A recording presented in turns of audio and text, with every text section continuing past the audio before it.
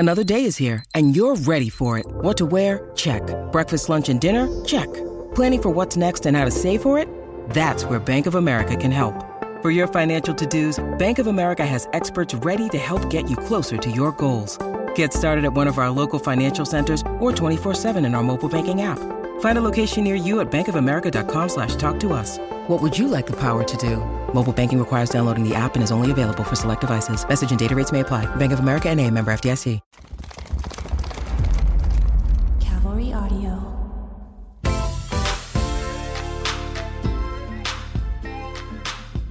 Here we go. All right, welcome back, beautiful people. This is Forever Young. I'm Dr. John Lakey. And I'm Dr. Payman Daniel. And I just want to thank all the listeners for sending all the feedback. We are here because of you and your questions. We really appreciate all of the feedback that you've given us and the questions that you've asked. It just gives us a good idea of where to direct our content. Today, we've got something exciting for you. It is a follow-up. Yeah, it's really over a year follow-up. And Can't believe it's been a year. I know, it's so crazy. I would like to welcome John Gosselin back to the office. Hey, thank you guys. I'm glad to be here. Welcome back. That's awesome. So John underwent single follicular unit hair transplantation 14 months ago. And, you know, at that time, we kind of went through the entire process. And we've had a previous podcast. You can refer to that on hair transplantation. But we kind of wanted to have his input and his perspective on the entire procedure, the recovery, and where he's at now. So listen, I'll let you know, the nice part about it is you've had a previous hair transplantation, right, but it's more the old-fashioned, which is a strip follicular transplantation, which is you take a big strip of hair from the back of the scalp and then you transplant it. So it's good to see and talk to you about the difference and the experience and what you think worked better, what didn't, and kind of take us through what your experience was like.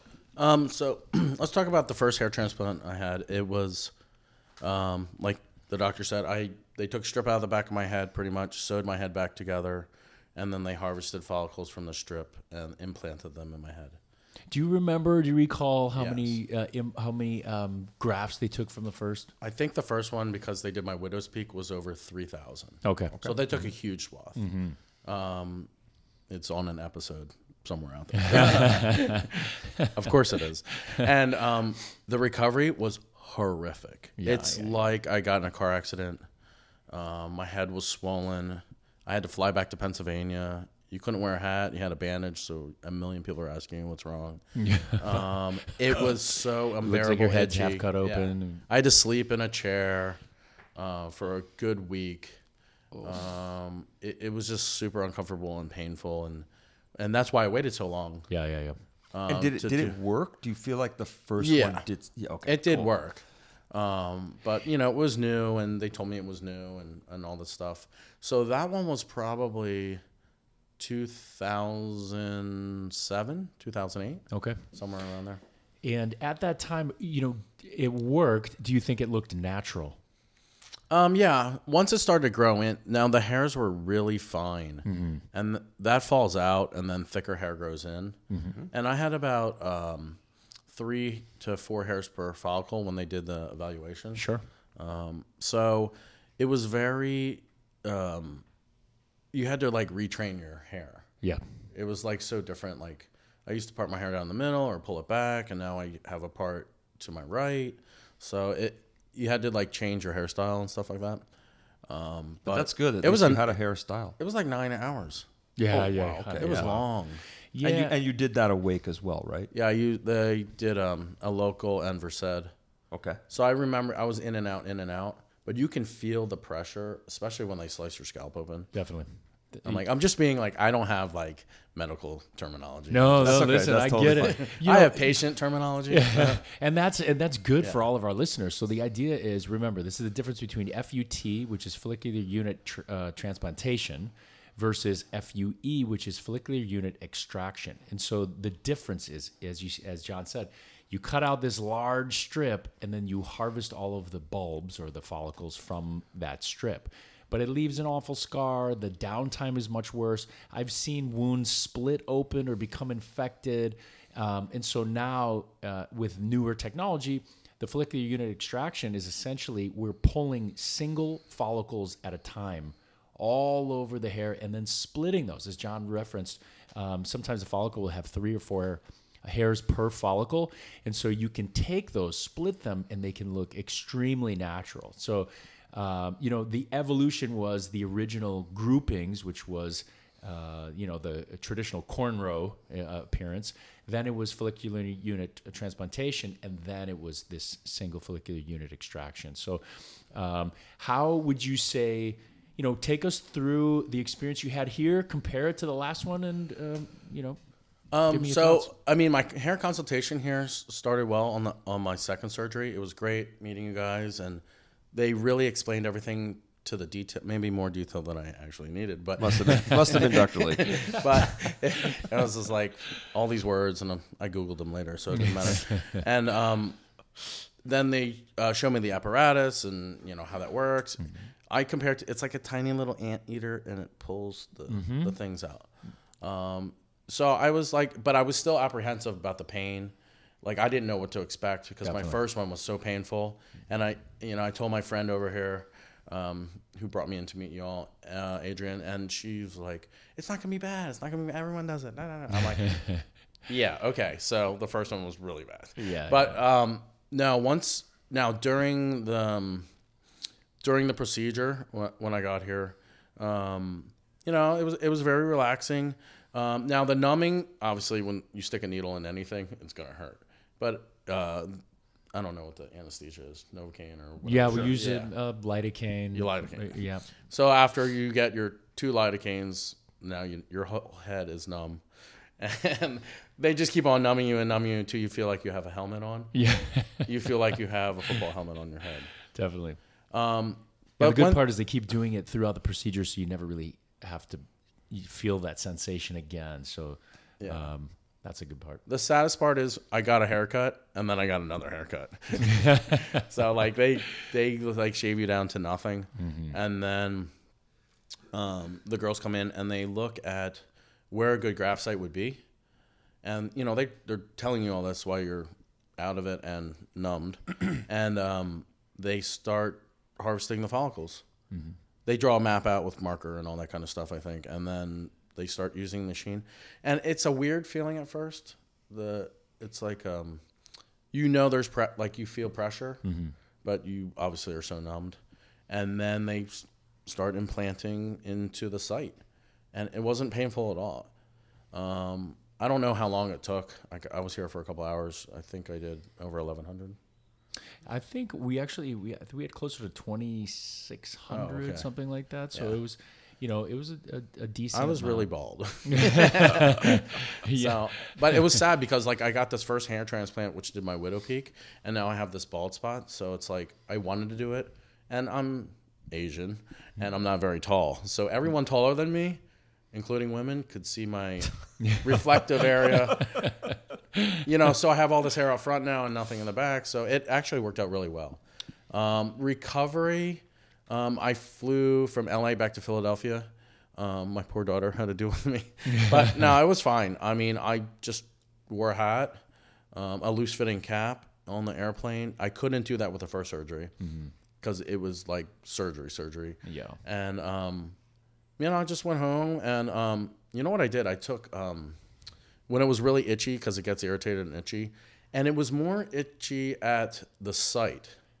Than it was the harvest site. Yep. Like I got ingrown hairs and stuff like that, and I took care of that. But where the implant site, like my bald spot, it wasn't itchy at all. So what I did, I took hydrocortisone cream and I just rubbed it on the site so I could sleep because you're not supposed to scratch it. So yeah, sometimes you're like you're going insane. But that was only a week. When I had the first one, it was weeks. It was like 2 to 3 weeks of insane itchiness like torture. Yeah, because if you think about it, they take a really big cut, and that's healing. And while it's healing, it itches like crazy. This, imagine they're tiny little punch biopsy sites. Mm-hmm. And what's nice about it is, as plastic surgeons, one of the most important things, probably the most important thing for us is making sure that we hide scars for whatever operation we're doing. So if you're doing a facelift, or even if you're doing liposuction, we want to make sure that those scars are hidden so nobody can see them. because you don't want it to be obvious. The old way of doing this hair transplantation, and we were talking about this earlier today, leaves you with a big scar in the back of your head. Eventually, if you do go bald in that area, you've got a huge scar there. And it's a reminder of having the hair transplantation, everyone can see it. This way, it's scarless. Yeah, no, it really is a scarless type of hair transplantation, which is a game changer. And for some people that have a lot of hair loss, like if you've had good results, which you've had, you can always get a second session just to get more hair, as long as your donor area has enough hair, which most people it does. We'll get people that come in for 2, 3, 4 hair transplants because they just wanted a fuller, thicker area of hair. So yeah, I keep my hair pretty short on the sides, but because of the scar, I go like for the guys, a 2.5, a 3 usually. But this time I cut it really short because I know I'm traveling a lot. I won't be back to my barber. I use the same barber for 27 years. So I won't be back for him for a while, so he cut it shorter. But I know it'll grow in, and I just have to deal with the scar. So like if I come back and do a second one, it'll probably be over the scar. I know my donor site's probably pretty good. yeah, you've got plenty of hair in the back. Now, now after surgery, tell us about what you took. Did you take any supplements? Did you do any topical solutions? Anything like that, so we can kind of talk about what's a good protocol, because we have a certain way we want to set it up for people, and other places have other protocols. But what did you do? So John gave me kintsugi. Am I saying it right? Yes, definitely. Yeah, that stuff's awesome. And I used it all. Yeah, well, we have more for you. Yeah. The Caranu is a supplement that has horsetail powder, saw palmetto, the usual biotin. The funny part is we all think that biotin is good for hair, skin, and nails, but there's never been any data to show that it actually is. But we do have some studies on horsetail powder and saw palmetto, which actually it inhibits the conversion of DHEA into DHT, dihydrotestosterone, which is the aging hormone, and in doing so can lead to hair growth, just because less hair falls out. So we use that afterwards. I always give the same analogy when it comes to hair transplantation. We have to take a supplement which prepares the soil, and then we plant the bulbs, and now you have to do something. You have to water the grass. And that's where not only did we have the Caranu, but we also have some of the kintsugi products. There's a special shampoo. There's an awakening mist that has Redensil in it, which is twice as effective as minoxidil. So using some of these at the appropriate times can maximize your potential outcome. Listen, I just did what you told me to do, and it smelled really good. Yeah. And now I had more bottles than my daughter in the shower. God, so now I was like, that's awesome. awesome. Love it, exactly. Yeah. So I'm very basic. I'm like, just do what he tells you to do. I like it. And I'll give you the instructions. You follow them. I love it. And tell me about your result. What are your thoughts? Oh, I love my result. I mean, I don't normally look at the top of my head, but people, you know what? A lot of women ask me what I got done. Because, you have recovering cancer patients or hair loss or from chemo or whatever. Light-haired women always ask me, oh, so it's thicker and you used to be bald and now you're not, and where'd you go? And so, I have to go through this whole spiel. Yeah. Like what we're talking about. But, they're very interested. Guys, I'm just going to shave it off. Yeah. You know what I mean? They don't want to really go through. I mean, I live on the East Coast, so it's a little different. Out here, it's like, you look around, you're like, where am I? Everyone's got hair. Yeah. Everyone's got hair. Everyone's thin. Everyone's running on the beach at like 5 o'clock in the morning. Yeah, it's a different. I'm coming home at 5 o'clock in the morning. It's a different ballgame. It's different. Way different. So what I would say for all our listeners, again, I think single follicular unit hair transplantation, great result. Now, how can we maintain? Because remember, you're still losing some of the hairs that would normally fall out, right? So the transplanted hairs stay, but you're still losing. So we have to do something to hang on to what we have. And so I would say in the algorithm of hair transplantation, the next step would be exosome. So people, listen, forever we've been doing PRP or platelet-rich plasma injections, and those can be phenomenal at maintaining hair follicles. I think newer regenerative medicine technologies are slowly emerging, and this is where exosome therapy is going to be phenomenal. So exosome injections, these are the little microvesicles that carry all of the growth factors that can actually turn on a dormant or senescent hair follicle. So, now we've got actual growth. This is the next step. And if that doesn't work, then we move to a second transplantation. And the idea is, again, the transplanted hair stays. So we can always take those hairs from the sides and the back, transplant them to the top. You have a thicker head of hair, and you don't have to worry about it anymore. And some protocols will also put in things like Propecia. Propecia is going to actually help you with orally stopping hair loss by conversion of what Dr. Lakey just talked about.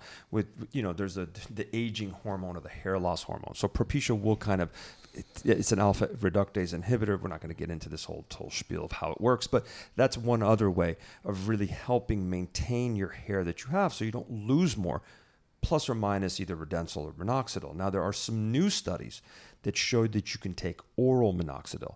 There's not enough data out there, but the studies are very, very, very promising that not only will it help with hair growth, but it also will help have you not lose as much hair. But until those results and studies get out there further, I wouldn't go out and run out and buy minoxidil orally.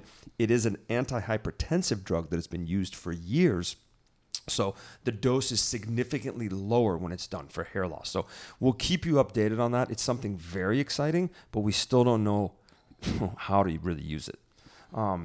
I've been thinking about doing this. So would you recommend this to whoever your friends or other people? Oh, yeah, absolutely. It's not invasive. Recovery time's quicker. Great results. No scars. And it's... and you can continue to do it as long as the donor site's good. So yeah, just a win-win overall. Yeah. And if you think about it, I'm asking him. We do this regularly, but it's much easier. No, but it's much easier to really get it from somebody who's done it. Mm-hmm. To get a real experience from a patient is much easier than the doctor, because I'm operating on people all day long. I'm like, it's a piece of cake, do it. Yeah. And then some people are like, man, that liposuction hurt, or man, that was difficult. But everyone that does hair transplants kind of comes out here and says, that was pretty easy. And when you see people doing a procedure for a second and a third time, you realize that it actually is as easy as it is. So, thanks for coming in today. This is great. Yeah, I mean, like after the first one, I was like, no.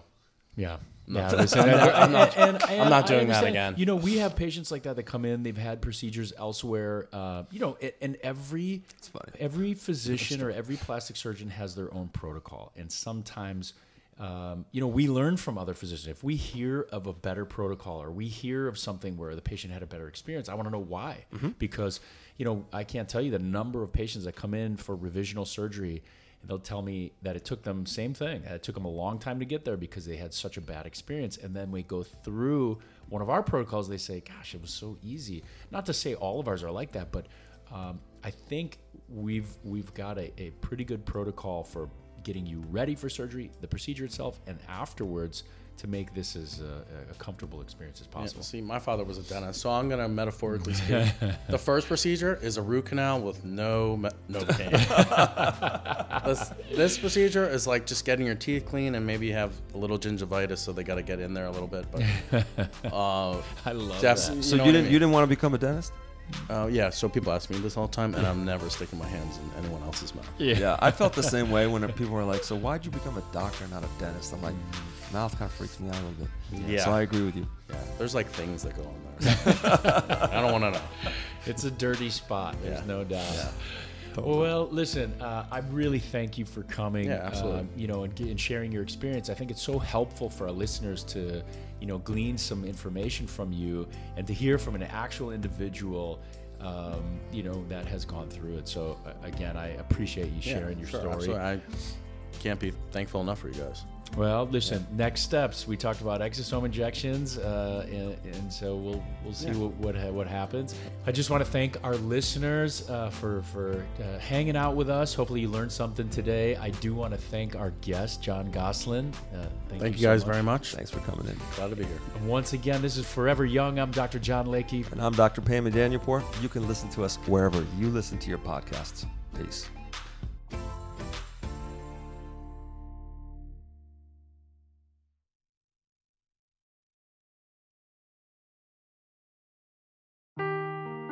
Seeking the truth never gets old. Introducing June's Journey, the free-to-play mobile game that will immerse you in a thrilling murder mystery. Join June Parker as she uncovers hidden objects and clues to solve her sister's death in a beautifully illustrated world set in the Roaring '20s. With new chapters added every week, the excitement never ends. Download June's Journey now on your Android or iOS device, or play on PC through Facebook Games.